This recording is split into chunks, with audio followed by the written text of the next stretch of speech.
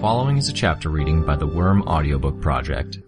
Please support the original author at parahumans.wordpress.com. Thank you and enjoy.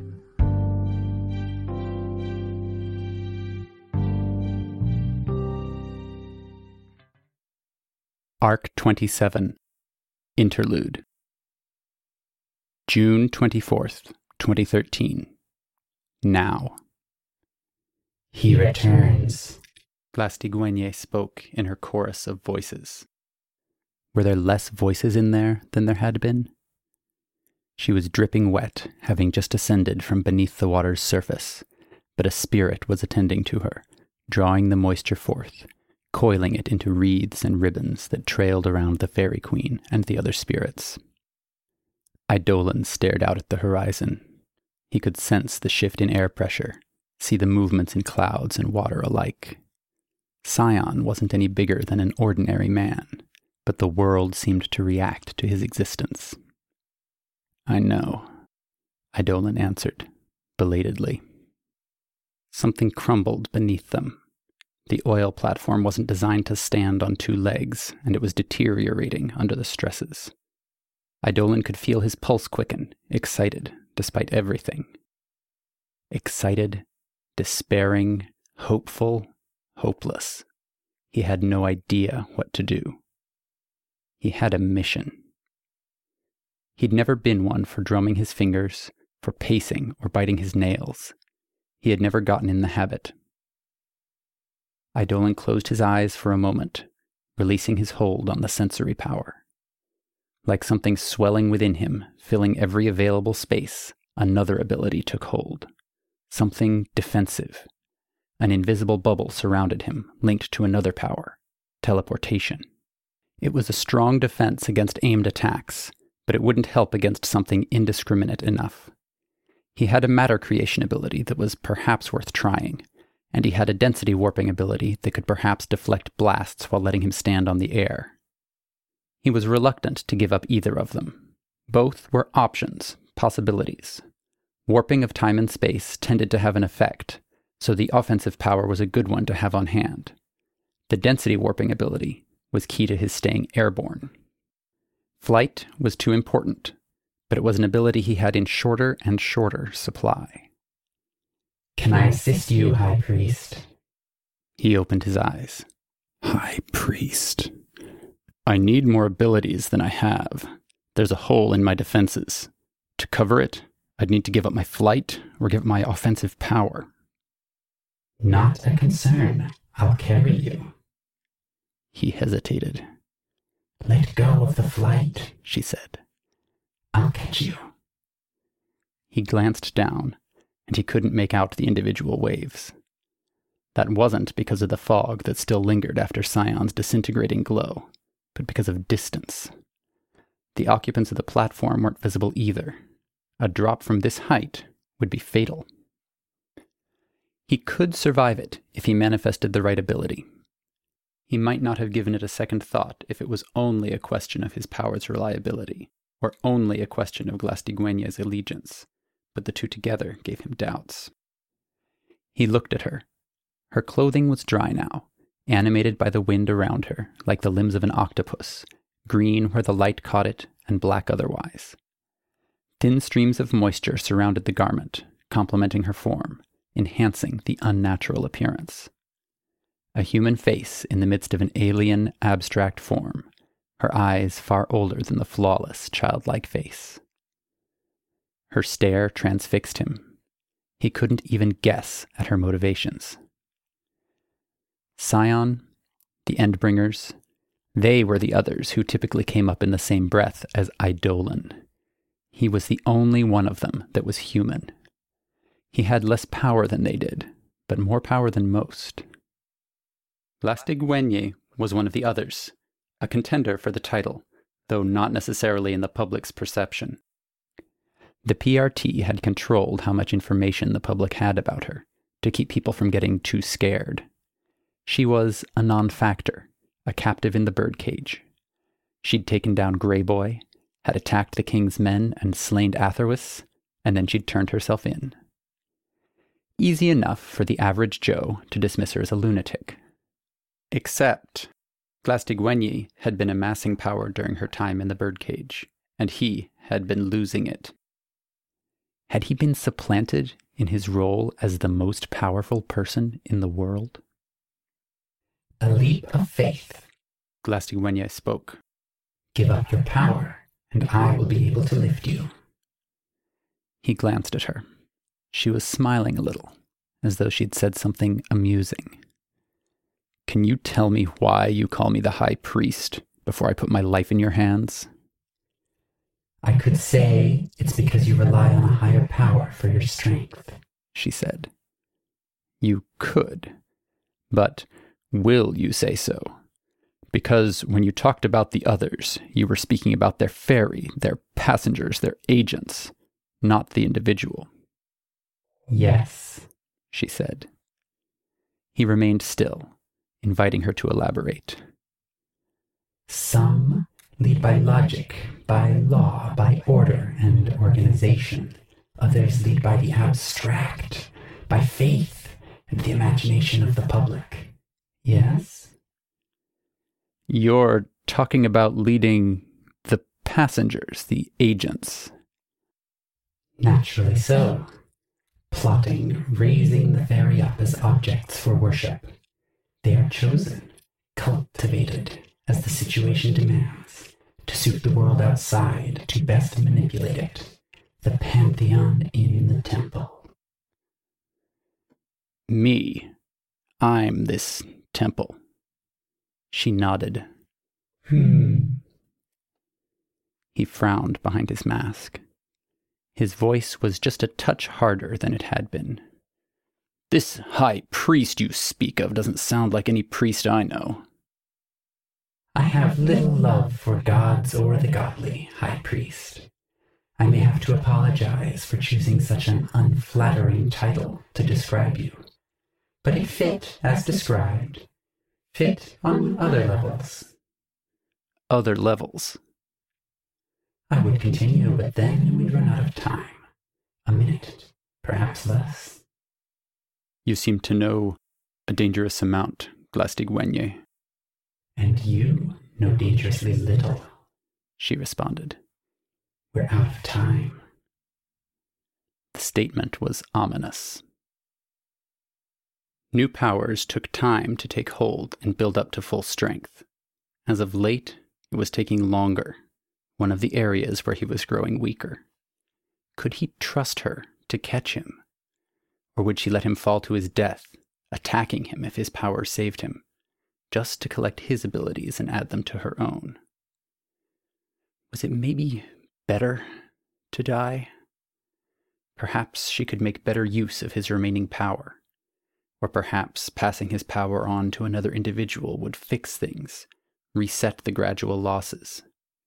The Eidolon clone that had been created in the Echidna attack in Brockton Bay hadn't seemed as restricted.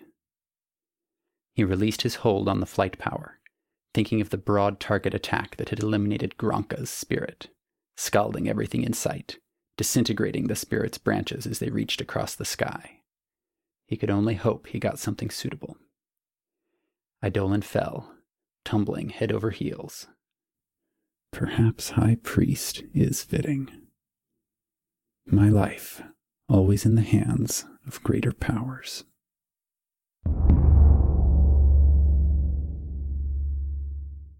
December 5th, 2012, 6 months ago. He stood from his seat, fists clenched. His powers were adapting. He'd been holding on to them, but the anger and circumstances were apparently enough to force a shift. A perception ability, an offensive ability that would let him move objects violently along strict paths that were dancing across his field of vision, and a future sight ability that was making the world change colors, identifying points of high future stress and danger with colored blotches. Dr. Mother was so unthreatening that she might as well have been absent, a shadow in the midst of the lines that continued spiraling out in every direction from every inorganic object in the room, each flaring with color. Contessa remained still, but she was highlighted in danger. Her breath fogged in the air as though it were winter, but it was merely the abstract representation of danger. Her lips, her eyes, her hands. The custodian as well loomed. There, but not there, filling every space in the complex, moving not her physical body, because she had none, but her focus, as if that were a concrete object. The telekinetic smash would let him move her aside. Contessa? He couldn't beat Contessa. The precognitive power he'd gained wasn't one he'd used before, but he knew. The precognitive power, apparently useless in this circumstance, disappeared. Another began manifesting. Something abstract, offensive enough to level the entire complex if he needed to. Equally useless. She had an answer to that as well. The ability to see danger as colors still lingered, disappearing as the other power grew. Any fading in the color around her was solely because he was losing the ability, not because she was any less dangerous. Idle thoughts. He was angry. The desire to harm them in retaliation was one his agent responded to, but not one he would act on. Frustrating that the distinction was lost on the agent. "Say it again," he spoke. He let his voice tremor with the power that surged through his body. "I can't, in good conscience, give you another booster shot. They are getting less and less effective in terms of how long they last and how robust the effects are." "It's still having an effect," he answered. "Small or otherwise. The Endbringers are attacking every 2 months. Paris was just 2 weeks ago. You can't deny I helped." "Scion won that fight, Eidolon," the doctor responded. Her voice was gentle, patronizing. He clenched and unclenched his fists. "You can't do this. The number of lives I save..." "It's substantial." "You're asking me to leave them to die, Doctor," he said, and the words had a bite to them. "You don't want to look me in the eye and tell me that. Don't betray me by telling me you're now going against everything we've been working towards." "I'm asking you to leave it to others. Each dose we give you is a formula we're not giving to another person." "Nothing you ever said suggested that quantity was limited," he said. "I know it isn't. I used a power to put the numbers together." "It isn't limited. Not to the point that we'd run out in the foreseeable future." "Then I don't see the problem," he said. He leaned forward, gripping the table's edge. "The formulas take some time to create. Gathering the raw materials, getting the balance right, 12 minutes on a good day, 30 on a bad, only to provide a booster shot that doesn't last 2 days. It gives you a 10% boost to your abilities and manifestation times. At best." "It's meaningful," he growled the last word. "It has to stop at some point, Eidolon. I have to draw a line in the sand and say that at some point you're going to have to adjust. That giving a formula to someone else for that 1 in 1,000 chance we get something we can use is better than having you be marginally stronger." "You can't..." Eidolon shook his head. Changed tacks. "Doctor, I've always been on board. You told me about the true goals, about the experimentation. I was loyal. I understood. I know what we're up against. The rate of parahuman growth, the number of villains, the Endbringers, the end of the world." "I'm not debating that," the doctor said. "I'm saying it's more efficient, and we have to be efficient now." "More efficient? Says who?" "Contessa." "Fuck Contessa!" He leveraged the telekinetic power, slashing his hand out to one side. The desk moved like a bullet, and stopped, no more than a hair from the wall. The custodian, invisible but to his other senses, gently set it down. Eidolon hung his head. Once upon a time, She wouldn't have been able to stop him. If it came down to him, he could attack her, drive the custodian away.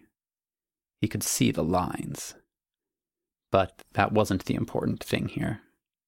It was another reminder of how he was getting weaker. The doctor spoke. I should have listened to her sooner, but there are too many blind spots around this situation. The Endbringers, the end of the world, the formulas, things she can't see. I held on, told myself I wouldn't cut you off until we had another Simurgh attack, to ensure you could minimize the damage, that you'd be able to recuperate and adjust for at least a few months before she showed up again. He shook his head slowly. The Guild found the mass production tinker. All signs point to them becoming a force in their own right. We won't be helpless. No, he said. This is for the best, Eidolon. If it's a question of labor, can we divide the task? Get more hands on the job for making the formula? It's not worth the risk. We'd be risking another Manton situation. With Contessa's ability, though. It didn't allow us to know about or prevent the Siberian from coming into existence. It's a blind spot. If we must take risks, then we need to be smart about it, ensure we limit it to the risks we need to take. Gambling on creating deviances, outside cases, or others. You asked me for my trust. I gave it. You asked me for loyalty. I gave that to you as well. You asked me for sacrifice, and I gave that. I was content to be second place in the Protectorate, because it's what you needed. What Alexandria needed. Eidolon shook his head. Let's not pretend. The doctor paused, then nodded slowly. Fair enough. When the shit hit the fan, when my clone divulged the ugly details to the public, I made sacrifices there too. I walked away so the Protectorate could stand. Gave up everything. And I'm afraid I must ask you to give up this as well. This is all I have, he said, his voice quiet. It's my career, my life. It's my legacy. Some have children, flesh and blood to carry on their names and their memories. I went without for your sake, for the world's sake. I didn't have children because I wanted to save lives more than anything else.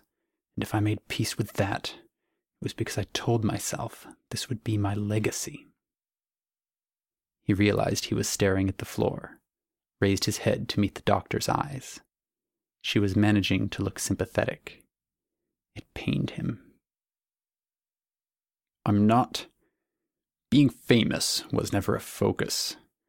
I never begrudged Legend his status in the Protectorate. Never put my status or any of that above saving lives. Understand that. Oh, I understand, the doctor said. It hasn't always been pretty, but you've never wavered. He pulled off his mask, letting his hood fall down around his shoulders. His face was briefly reflected in the reinforced mask. Homely, balding, with heavy cheeks, lines in his face from stress, a nose and ears that were too large. Maybe I'm not a good man, but I hope the people I've saved can do enough good to make up for that. Does that make sense? Yes, the doctor said. So, I hope you don't mistake me. I hope others don't mistake me when I say that it does matter, still. The legacy. That I want people to remember me at my best, not as someone withered.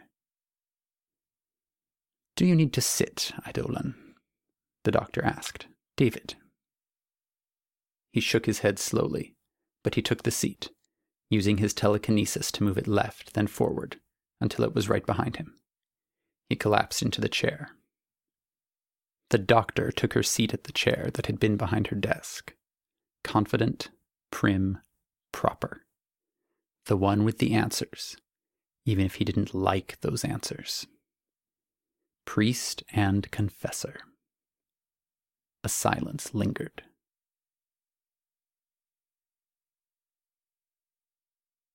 With the table gone, all this empty space between us, I'm put in mind of a psychiatrist and her patient, the doctor said, echoing his thoughts. I'm not that kind of doctor, though. I'm not equipped to give you that sort of answer, David. No, I know that. When all of this started, we made an agreement. I made only one promise. I can't betray that promise for the sake of your legacy, for anything. Not even if it means saving you, saving any of us. I know. I can hear you out if you need to talk, as a friend, as an impromptu therapist, whatever you need. He met her eyes. There weren't tears in his eyes, but that fact was more surprising than not. He felt like he wanted to cry. When he spoke, he almost wished the words would bring the tears. His voice was tight as he said, I'd rather die in a blaze of glory than go out ingloriously. It feels like something I need to do. I can't put my finger on why. We need you, David. We can't lose you, gloriously or otherwise. I know. You're still among the strongest. Only those who've watched from the beginning would know you're not at full strength. There's some time before the changes become so pronounced the public notices. They've already noticed. The problem of being in the public eye. Everyone's watching as I fail. She had no response to that, and he didn't volunteer anything further. Staring down at the floor, he could see Contessa's legs in his peripheral vision. She was leaning against the wall, watching. He'd come to see her as a fixture. Harder now. She couldn't give him the answer he wanted. For better or worse, he was another of her blind spots. The desk slowly slid back into place. The custodian was nowhere nearby, but she could move the furniture. It made faint scraping sounds as it crossed the room before it stopped in front of the doctor. The dust on the surface was whisked away in a swirl. You understand that this is necessary? The doctor asked the instant the dust was gone. David nodded slowly. I'm going to go check on the latest recruits. Let me know if you need to talk or if you have any questions. He nodded again. She stood from her chair, pushed it beneath her desk, and then stepped out of the room. His eyes followed Contessa as she stepped away from the wall and followed the doctor out. She hadn't said a word, but she usually didn't. It had taken him some time to understand why. Had the doctor chosen, Contessa could have handled the entire discussion. She would have won the argument. Had she so chosen, she could well have framed it so that he walked away happy, content with the situation. Yes, he was a blind spot for her, but she knew him well enough to construct a sufficiently David-like model in her head to come up with the right answers for every question and statement. But he would have known. He knew what she did and how she operated, and it would have colored everything. With the blind spot surrounding him, she couldn't refine her path to victory enough that she could make him walk away happy and content with the situation, to the point that he stayed happy, stayed oblivious to what she'd done. So he would come to resent her. Dr. Mother handled the talking instead, whenever she talked to anyone who she thought she might work with. She took no overt cues from Contessa. Every time Contessa was silent, she was holding back. A weapon, held in reserve, an answer to every dilemma, from the most trivial to the most major. She brimmed with potential power. It was uncharitable, Eidolon knew, but he resented her a little for it. For all of his loyalty, his devotion to the mission, he found it ominous in a way he couldn't place. Staggering a little, as if he were wounded, he made his way to a standing position. Obeying, being a good soldier, acknowledging the greater good.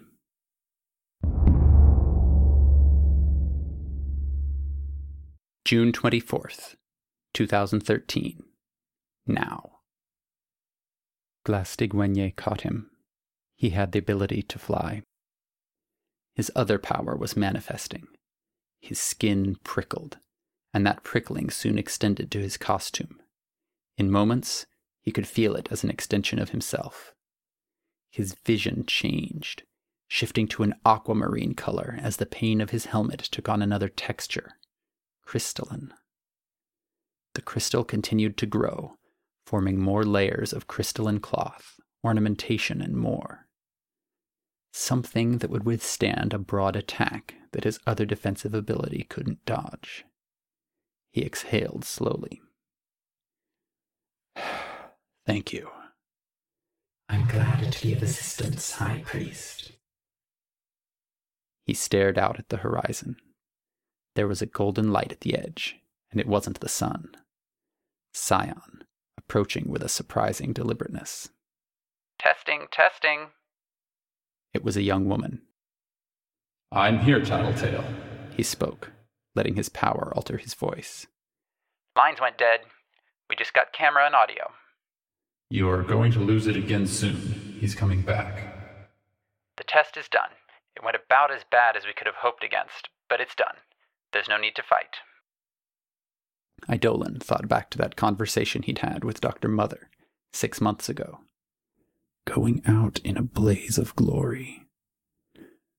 I have more things to try. I'm reasonably confident I can survive. Glastigwenye is here too, but I don't know how committed she is to the fight. You're talking to the negotiator, Glastigwenye observed. Eidolon nodded. Whoops, my bad. I do not get this system at all. Got you on the line, magnificent fairy queen. Glastigwenye nodded once, confirming. We're not going to second-guess you two. If you think you can try some stuff that might possibly theoretically work, I'm thrilled. We're reeling.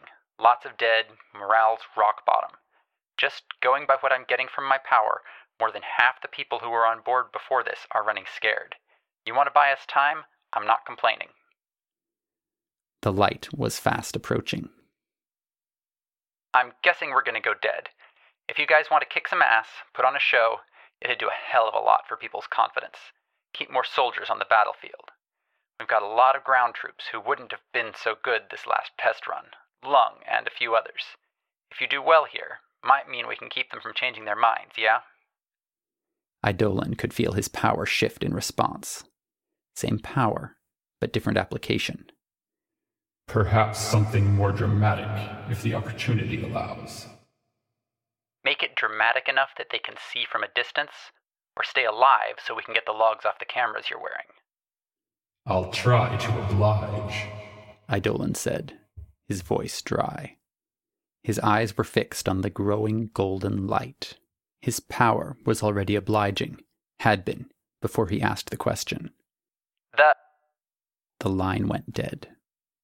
A moment later, Scion attacked, a flash of light. The light penetrated the bubble, and Eidolon was gone, a quarter mile away. Reactive teleporting. He felt the bubble form around him. Scion focused on Glastigwenye. She responded by creating a spirit that formed a construct of metal, like a dragon the size of a small island, flowing from a point the size of a grapefruit. The metal construct grew faster than the laser tore through it. It slammed into Scion. He physically tore through it, and Glastigwenye maintained the assault until the last second, before teleporting to join Eidolon once more. Still cloaked in the shifting garments, Glastigwenye was breathing just a little harder. "Just you and me left," he commented. No, High Priest, She said.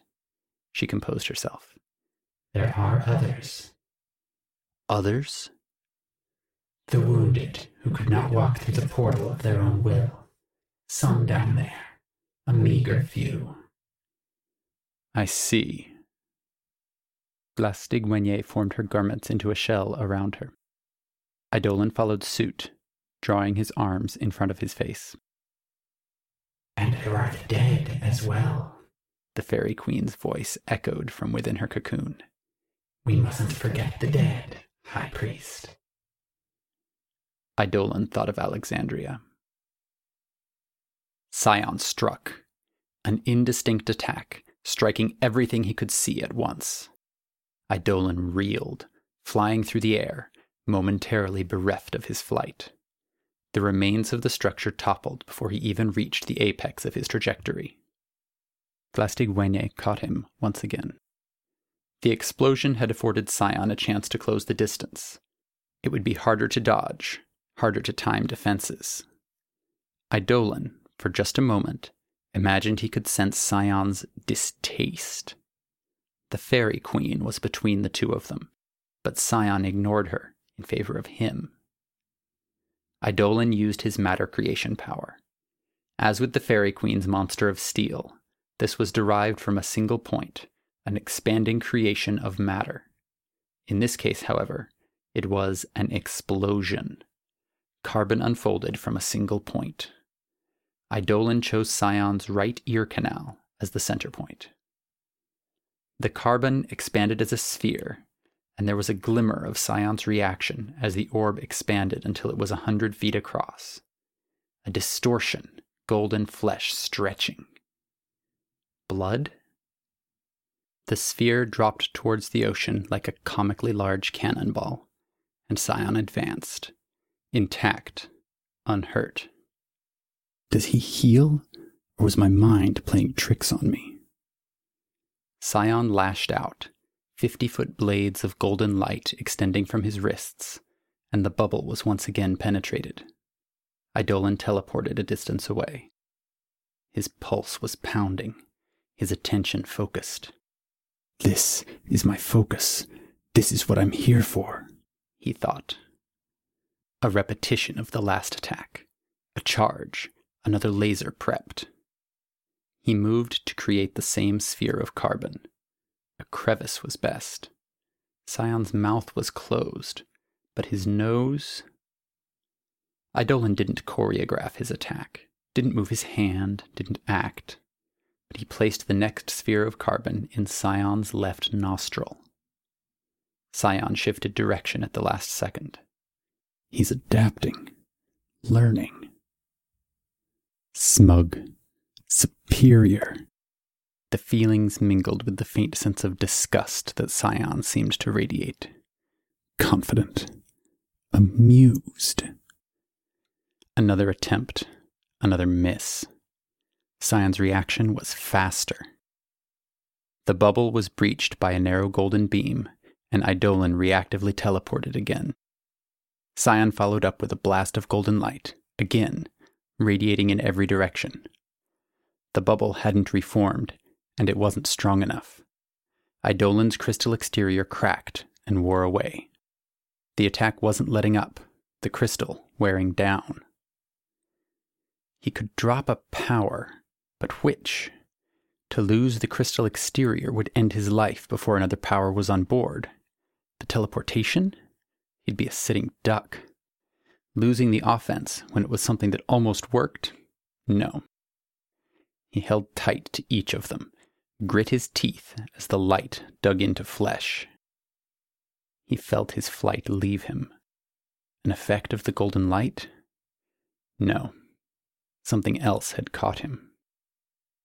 Scion let up, leaving Eidolon to desperately cast aside the crystal exterior and pray for regeneration. His flesh began to heal, forming bone ridges where flesh met flesh. It would take him some time before the bone fell off, but it was the fastest regeneration he had available. A trio of objects moved towards the alien from the fallen rig. Spheres. They detonated, each one exploding a fraction of a second after the one before. Glastigüeñe. She had 4 spirits with her, and 3 were working in concert. 1 to form raw materials, 2 to fashion them into objects, a telekinetic to manage it all by holding Eidolon immobile in the sky while launching the bombs in Scion's direction. 1 bomb was creating spaces of alternately accelerated and decelerated time. Another was distorting space to the point it was painful to look at. Eidolon banished his powers, keeping only the offensive one. Could he afford to draw Scion's attention? No. But he did anyways. He focused on the other ear canal. Scion shifted to one side, whirling around to face Eidolon. I'm not strong enough. June 21st, 2011. 2 years ago. They gathered where they had met innumerable times in the past, but they were quiet. There was no confidence, no assurance. Legend stayed by the door, not taking a seat at the table. Bound to happen eventually, the numberman spoke. The odds don't, Alexandria said. The numberman shut his mouth, turning his attention to his laptop. Eidolon pulled off his mask, brushed at it to clean it of the slime from when he'd been swallowed and then vomited back up. He stared down at the opaque pane. We'll need to sync, Dr. Mother said. What does this impact? The next Einbringer attack, at the very least. We can't afford to lose a fight at this juncture. The Protectorate, Alexandria said. We'll lose members, critical members no less. We'll retain others, but the tone of things will change. I'll need to step down, but I can effect some change before I do. It changes a great deal, Legend said. Forgive me for asking, but are you sorry?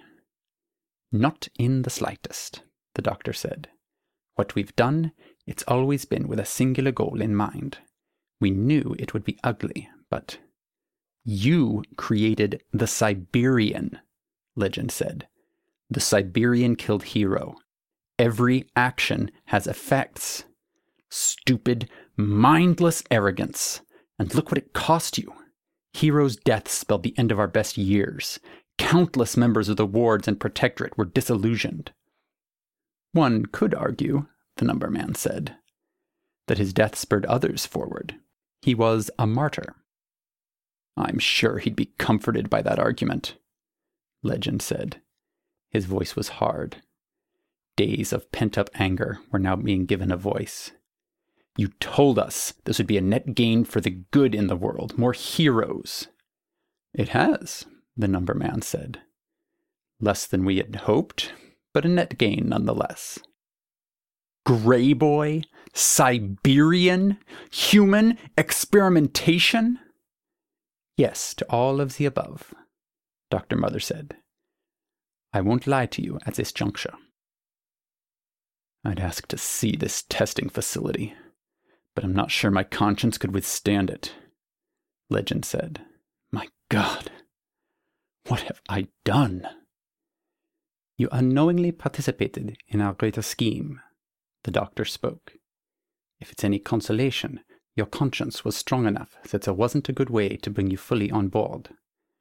Whether we're branded as the heroes or the villains of history will depend on the outcome of this war. I'm not sure I can believe that, Legend said.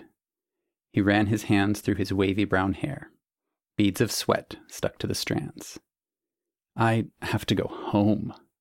Look my husband and child in the eyes. Will they know? Contessa spoke, stepping forward. Alexandria handled the situation masterfully. We can curtail this information with some swift action and discouragement. A few weeks of activity, and people will stop trying so eagerly to spread the word. Legend stared at her, uncomprehending. When he spoke, his voice was level, out of alignment with his expression, his narrowing eyes. 2 questions. Please, she responded. First of all, who the fuck are you to decide? You'd go after heroes who'd want to spread the word? Why? To try and silence them? I would succeed. He shook his head. And my second question. Who the fuck are you? All this time, You've been lurking around the doctor. You're more than just a bodyguard. I'm the person who would succeed, she said. She glanced at the doctor. At whatever she needs me to do. Legend shook his head again. You're all so cavalier about this, so mechanical. It means nothing to you. It means a great deal, Alexandria said. We lost a great deal of power, leverage, trust. The heroic organizations are going to be sundered by this knowledge. Try as we might, we can't erase their memories. No, Dr. Mother said. Unless you wanted to use the slug, Alexandria mused. Dr. Mother shook her head. The slug, Legend spoke. I was wondering how the Case 53s came to lose their memories. Not something of Manton's, because he wasn't involved in making them. It's yours. It and others, the doctor said. Aren't you ashamed? Legend asked, his voice rising. I'm ashamed, Eidolon murmured. Heads turned. I failed. On many levels. We lost this fight. We've lost before, Alexandria spoke. Eidolon looked up at her. Can you look at me and tell me we wouldn't have won this years ago when I was new to the game? She met his eyes. He let go of all the powers he held, waited for others to take root. I'll know if you lie to me. You can control your body language, but I'll know. She lowered her gaze. Yes, I'm getting weaker. We're slowly approaching the moments where we need to be strongest, the most critical battles, where any one Endbringer attack could mean a chain reaction of losses, the world being too weak at the end, and I'm getting weaker. And you worry you'll be too weak to contribute in the final days, Alexandria said. Yes. Final days? Legend asked. We know who ends the world, Alexandria said. She met her old leader's eyes. We know what ends the world. Scion. Legend's eyes widened. You haven't told anyone? It would be disastrous, Dr. Mother said. Disastrous and premature. Especially now, with morale already critically low. We'd hoped to wait to time things. Everything we've done this far has led to this eventuality. But we need all of the organizations across the world on board. We need assets, ones we've developed thus far, and ones we're going to work on shortly. And we need Eidolon. Legend glanced at him. For his strength. He's an anomaly. We can only guess, but he's an outside case. A deviant case that isn't deviant in anything but execution. He breaks rules, and that's something we can use against the enemy who decided the rules this game would be played by. But I'm weaker, Eidolon said. Too weak. My powers are slower to arrive. I use one power too much, and I lose it. I can't tap it again. I can't choose what powers I get, so my agent reaches for those which serve double uses, and when they get spent, I'm left less versatile. Even then, the powers aren't quite what they were. Fire doesn't burn as hot, lasers aren't as focused, ranges aren't as great. If I couldn't beat Echidna, then we have to find others. More experimentation, Dr. Mother said. We'll have to hope for another Eidolon. Eidolon set his lips in a grim line. More experimentation, Legend said, stunned. Contessa will explain, the doctor said, if you're willing to hear her out. Legend hesitated. Fine, he said. Being replaced, Eidolon thought. A tool to be used by others. I agreed to it, but...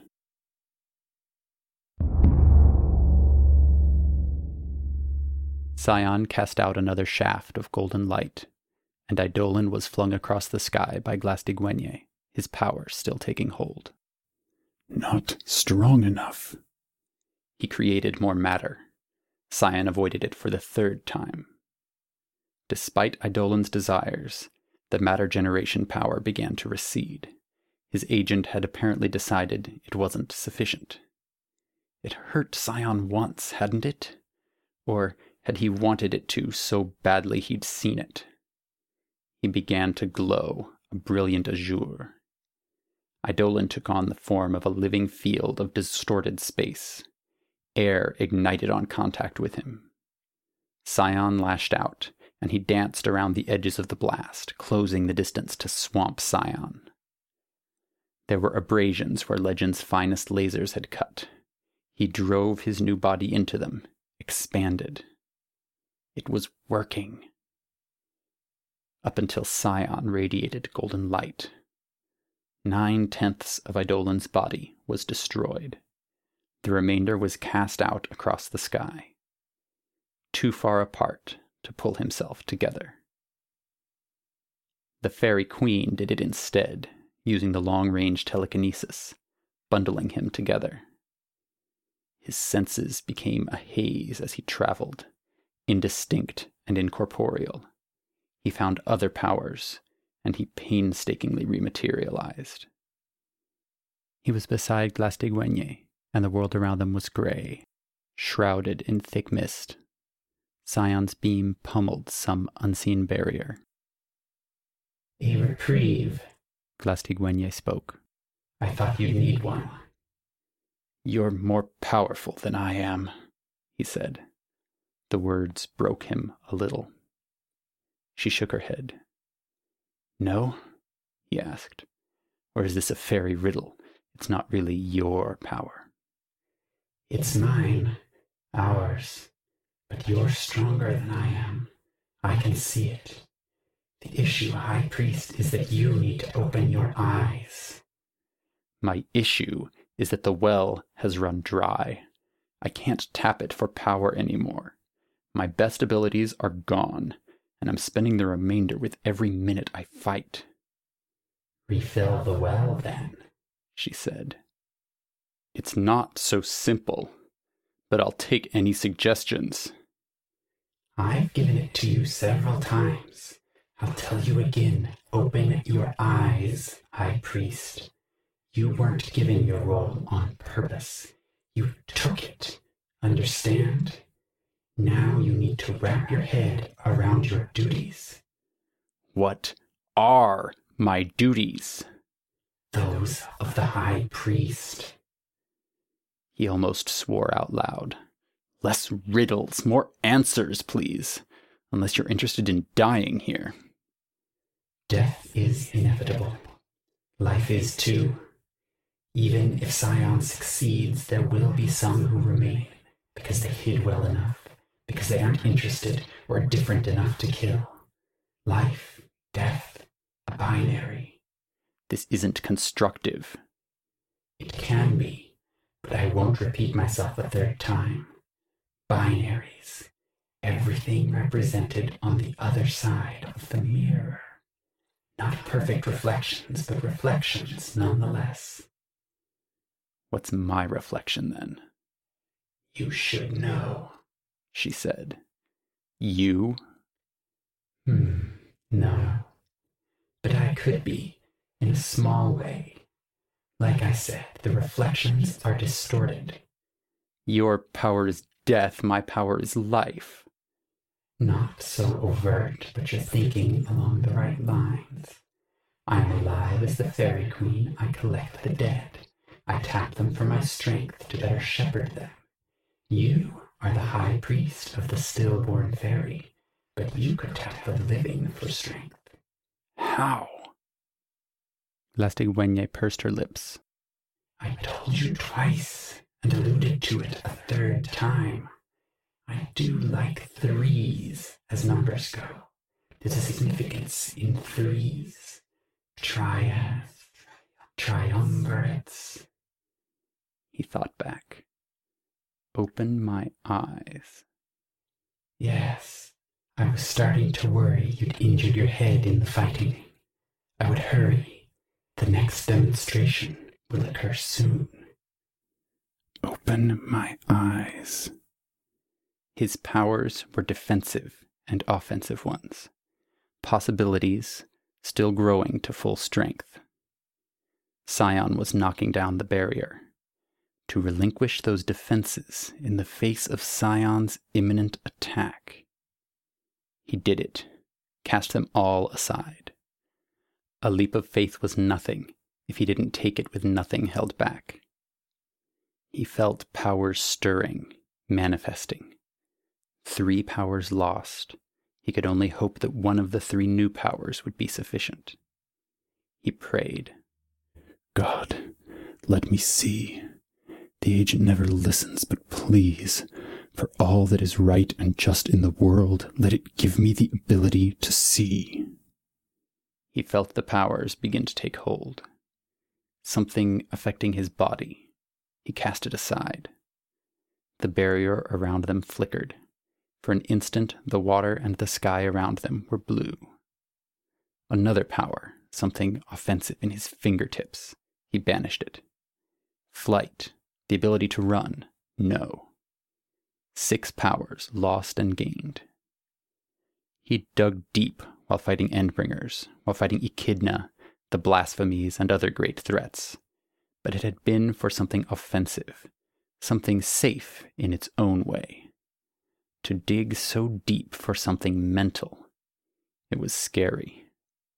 Something he'd explored, but not like this. He took a deep breath, murmured an indistinct prayer, and tried to empty his mind of all of the other needs and wishes and fears. With the 7th power, he felt a sensory change. He could see the passengers light up, taking form. Glimmers of images, shadows, scenes, both earthly and alien. Glastigüeñe was a mosaic, a stained glass window of 3 interlocking scenes, flowing into and through one another.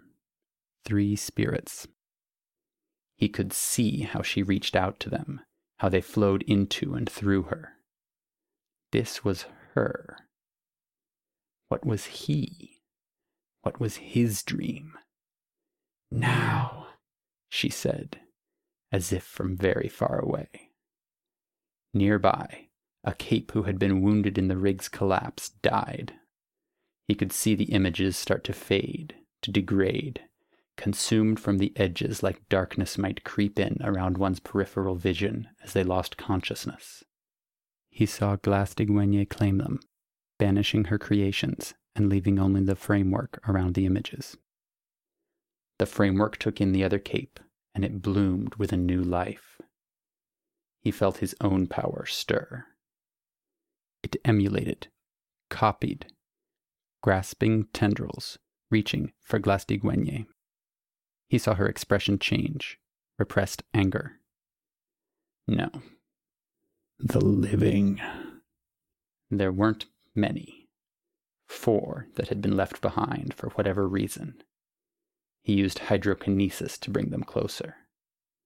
The tendrils connected to the images surrounding them, abstract ideas, as though the agents had no identity or concept of their own beyond the memories they stored. He felt his power grow, hurried to allow new powers to fall into place so he could fill them with reserves, tap them for energy, tendrils connecting agents here and elsewhere. They'd lose their abilities, be rendered weaker. They were dying anyways. New powers fell quickly into place. They reached a greater capacity in less time. Still standing at the edge of the ruined platform, Eidolon took in a deep breath for what felt like the first time in a decade. A weight had fallen from his shoulders. 2 powers, a 3rd for this extra perception, the ability to tap others for energy. He tapped into an erasure power he hadn't had since he had fought Behemoth the first time, destroying matter. No defense to penetrate, nothing to attack or avoid. Merely a vast area cut away. Scion moved, but the affected area was as broad as a tennis court. The golden man lost a hand. Thunder crashed as air rushed in to fill a space where even the oxygen molecules had been cut away. Something to keep him still. Another power was needed. The power was a familiar one he'd used to curtail Leviathan's movement in the Kyushu fight. He reached into another Earth and pulled the cliff faces into this world. Scion blasted the cliff faces, but his golden light only affected the cliff on this Earth. The moment he stopped, more emerged. He stopped to strike again, this time obliterating the cliff faces on this Earth and the one in the other reality. Eidolon struck out with the erasure power while Scion was still. Thunder clapped. Scion was gone. No, not gone. He had slipped into another Earth, avoiding the affected area as easily as someone might avoid a thrown stone by stepping to the right. Glastig Wenye approached Eidolon. She granted him the ability to fly. He banished one power, felt another come back to him. He fed off 2 more of the injured capes. He used the new power to shove himself and Glastig Wenye into the next reality. He fixed his eyes on Scion, then lashed out, shoving part of the golden man into one reality. Scion reeled, then retaliated. Glastig Wenye created an obstruction, the tornado mass of swirling blades and iron that emerged fast enough to absorb the beam's impact. Eidolon slashed with another reality push, and Scion disappeared. Running. Nearly as strong as I was in the beginning. He nearly felt like himself.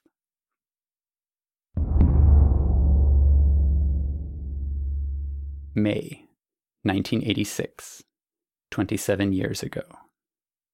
A strange place for this discussion. The woman looked supremely at ease as she took a seat opposite David. The teenage girl who accompanied her was just as confident. Here and there in the little cafe, people gave them dirty looks. The woman was black, dressed all in white.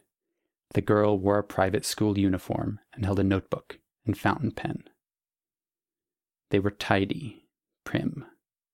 David felt underdressed, small. "I admit to being a little confused," David said. "Understandable. You can call me Doctor." "No last name?" "No need." He frowned. "What do you think?" she asked. "I'm kind of bothered by the lack of a last name," he said, "if you'll pardon my saying so." "Pardon granted," the doctor said, smiling slightly. "Very polite." David frowned a little at that. "Somehow, I get the feeling you know everything about me, and I don't know anything about you." "At this stage, very likely. But I'd still like to talk as if I didn't know all the details. You applied to the army, and you were turned down." David chewed his lip, looking across the cafe. It wasn't a big town. How many of his father's friends or acquaintances were here, possibly listening in? "You aren't surprised, but you were still clearly disappointed, crushed." "Don't," he said. He stared down at the table, his lips pressed into a firm line. "They aren't listening, not really. They're busier looking at a black woman in a town where black women are rare," the doctor said. "Sorry," David said, suddenly feeling embarrassed. "Your town isn't under your control. What is under your control is what happened last week." David clenched his jaw. Lines stood out on his throat as he looked out the window. "You tried to take your life. The army, it was something you wanted."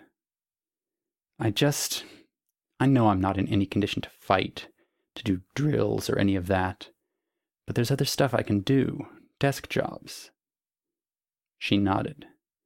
I can offer you better than a desk job. Part of me thinks you stole a look at my records, he said, and now you're here to make fun of me. I don't intend to make jokes at your expense, David. What does the other part of you think, if not that I'm an unscrupulous medical doctor with a bad sense of humor? That if you told me your name, it'd be something sinister, fire and brimstone. This sounds an awful lot like a deal with the devil. I suppose it does. I'm only mortal, I confess. David frowned. I can't make promises, David. Infernal, divine, or otherwise. I can't tell you that you'd be joining the army. Just the opposite. It would raise a number of questions. He glanced out the window again. He felt so ashamed of himself he couldn't meet her eyes. The army wasn't the thing. No. I wanted to go do something of my own will. Take charge, take action. Stop living a life where everything is decided for me. By joining the army, the doctor raised an eyebrow. He laughed a little. I know, stupid. You wanted independence. I can't promise it. In fact, if this deal with the devil goes through, it might be something I demand from you, your assistance, your aid. I need a soldier. He took his time thinking about it. I've thought it over. I get that there would be obligations. Yes, please, I'll do it. I did outline the risks. The chances are slim at best. Yes, well, I obviously don't put much stake in my own life, do I? Apparently not. Good. Come, she said. We'll do this now. He nodded. His hands were stiff to move as he brought them to his sides and unlocked the wheelchair's wheels. The scars on his wrists were only part of it. The nerve damage from the seizures he'd had several times a day since birth were the rest. He avoided the eyes of the people around him as the doctor took hold of the wheelchair's handles, guiding him to his destination.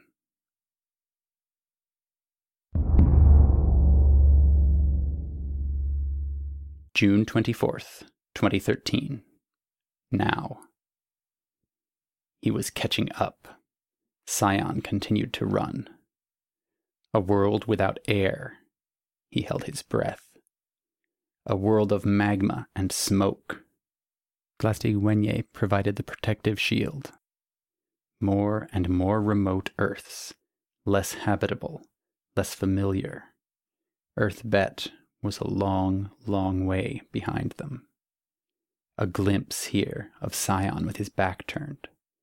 A glimpse of Scion, hand raised to attack. Eidolon counterattacked with a distortion in space, while Glastig-Wenye provided a defense, moving them a distance away. Almost, he said. Almost, she said. He remembered Weaver's warning. He couldn't trust this girl. But he had to. Every step of the way, his life had been decided for him. He'd been the disabled kid, carted everywhere by his mother and father, barely able to wipe his own ass. Careers denied him, superheroics chosen for him. Then predestined events, the dissolution of his career in the Triumvirate, the looming end of the world. This was the closest he'd ever felt to being free. But still, there were obligations. He had a mission. He knew what to do.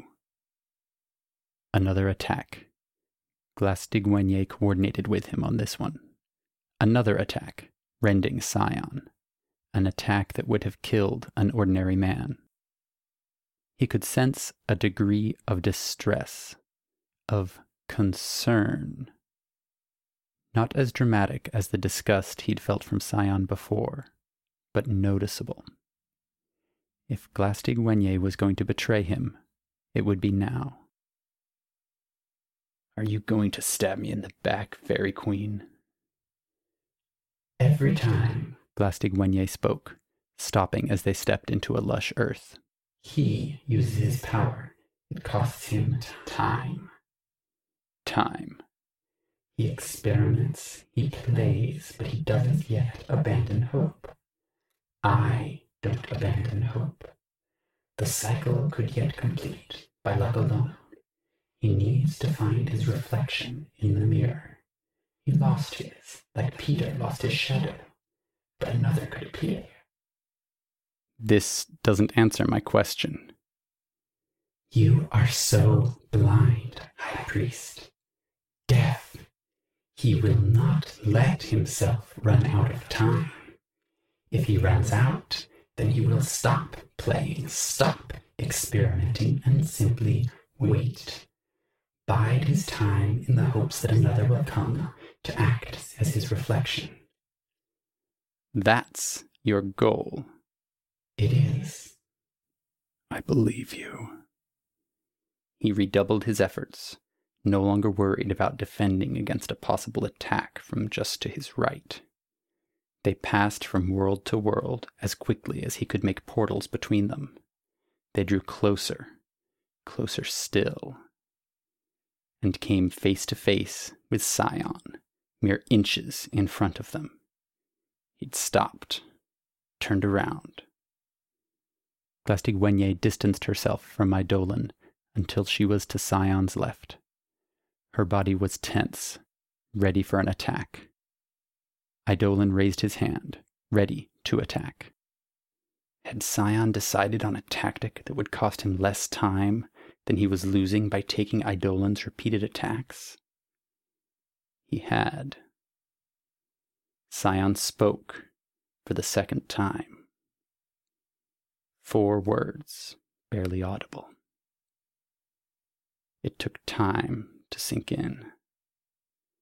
Eidolon let his hand drop to his side. He turned the sounds around in his head, trying to convince himself of a different configuration, convince himself he had heard wrong. But he hadn't. It dawned on Eidolon. He has Contessa's power. How many years did it cost Scion to use it? Not enough, he was convinced. Scion had defeated him. Scion raised a hand, and Eidolon didn't move. Glastigwenye was fleeing. Scion fired the lethal blast.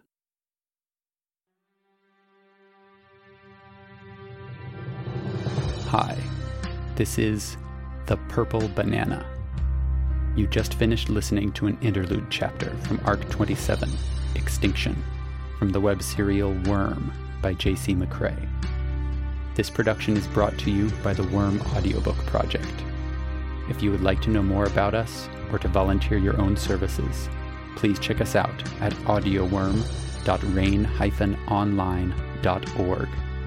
You can download or listen to every chapter directly from our site, or you can find us on iTunes or any podcast app under Worm Audiobook. Thank you for listening.